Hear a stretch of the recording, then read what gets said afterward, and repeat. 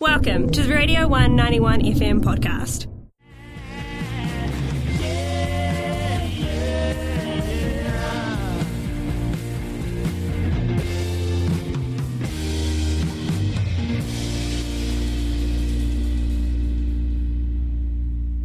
We're now chatting with Adam Hadaway of Adam Hadaway and the Haunters. They're playing at Bark on December 4th with Kilograms of Support. Make sure to check it out. Adam, how are you? I'm good, thanks, man. How are you going? I'm really swell. Thank you for asking. So could you tell us a bit about your music for some of our listeners who may be unfamiliar with your previous work? We're just a bunch of guys who like to make noise, like, you know, noisy guitar music, but we also kind of worship Bob Dylan. Yeah, that's concise and as far as you could go with it, really. Yeah, nice. Now, of course, you're playing in Dunedin on December 4th. Is this your first gig in Dunedin since the COVID lockdown, and what's it like getting back on stage? Yeah, it's like the first kind of batch of gigs since that, really.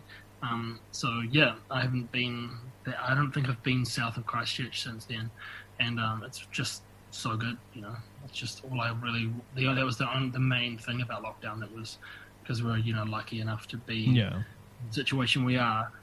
The only thing that was a big problem was that I couldn't play, and it was driving me a bit nuts. Is it sort of strange getting back on stage and having that experience again? Not really. It's kind of like you just go straight back to it. Like, you know how when you like go on holiday and it seems like it lasts forever, and then you like back home, but then it seems like you never left. It's kind of like that because we haven't been on the road for a year, but it kind of feels like we never left. And we've been touring in the weekend, and we're back home every week, and that's kind of weird as well. It kind of feels like living a double life, because now that I'm home, we were only on tour 5 days ago, but now that I'm home, it seems like normal. But then when I go back tomorrow, it'll seem like we never left as well. You know, that kind of feeling. Yeah. Of course, you've also been playing festivals, you know, recently, before lockdown, like Electric Avenue and Nostalgia. How does that compare to playing sort of more intimate venues like in Dunedin? I probably enjoy playing intimate venues more because people at festivals aren't there to see you, which is fine. You know, you still do the best you can do. And festivals are good because they give you lots of drinks and food. But apart from that, with the smaller shows that we do, the more fun they are. And it doesn't really matter how many people are there, so long as, you know, so long as it's intimate. And especially if people are actually there to see you, then that's a bonus. Yeah.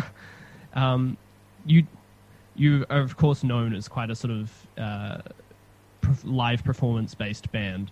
So do you want your live performances to be really close to your studio releases, or do you want to create a different experience when you're playing live?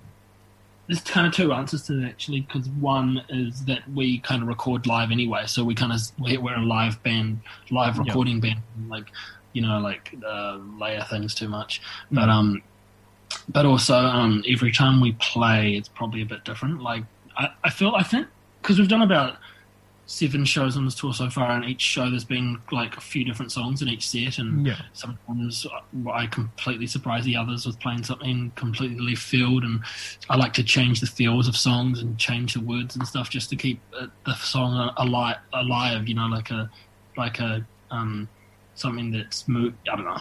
I won't go any further with it than that. So almost like a very improvisational folk music style of...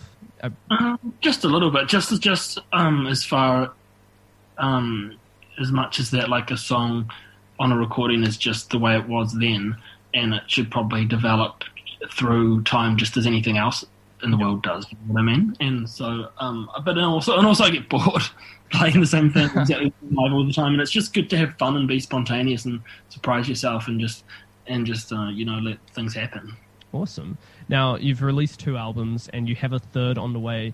Are you able to tell us a bit about where you'll be going with that album? Yeah, it's all done, and we've been playing some songs with it live, so if anyone wants to hear some of the album, just come along on Friday tomorrow night. Oh, wait, no, that's next week. It's on December Friday 4th. the 4th, that's right.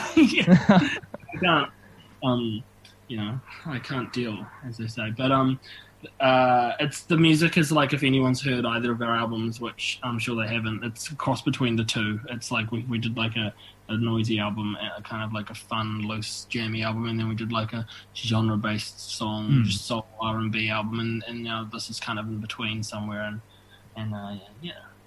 It's interesting you mentioned soul and R&B because your latest single, Wasting Our Time, has a very sort of raw, swung country style, but to my ear, it's got a very poppy, almost Motown sort of style hooks.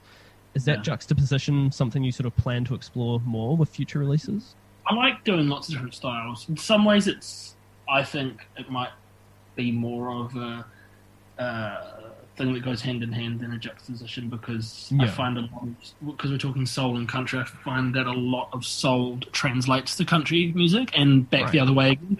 Like if you look at like music in the 60s, when both soul and was thriving and country music was having like a big revival, and a lot of the same songs were in bands of both of those two genres, like Dark End of the Street and Do Right Man, Do Right Woman were covered by the Flying Burrito Brothers in like a country style, and then those songs were written by soul musicians and known versions of them by Aretha Franklin and stuff like that. So I feel like it's all just a melting pot, really. Yeah, just mixing together sort of all your influences in one. And I think that's what people strive to do as musicians, like try to get, mix all their influences together and see what comes out and hope that it's but that's something you mentioned before. I totally know what you mean. It has like it started off feeling really soul to me, and we tried to kind of like stones it up or something. Yeah, it's a very cool combination. Your tracks really focus in on topics around love and heartbreak. What attracts you to those sort of topics as a songwriter? Oh, I'm just following suit with everyone else, really, when it comes to that. Yeah. Everyone writes about that, so we may as well. Do you have any plans for an album tour in the future? Yeah, we'll be doing that. And I'm hoping to do that in April or something like that. That's awesome. Thank you very much for chatting with us, Adam. It was a pleasure talking to you. Hey, thanks, brother. Thanks. Cheers.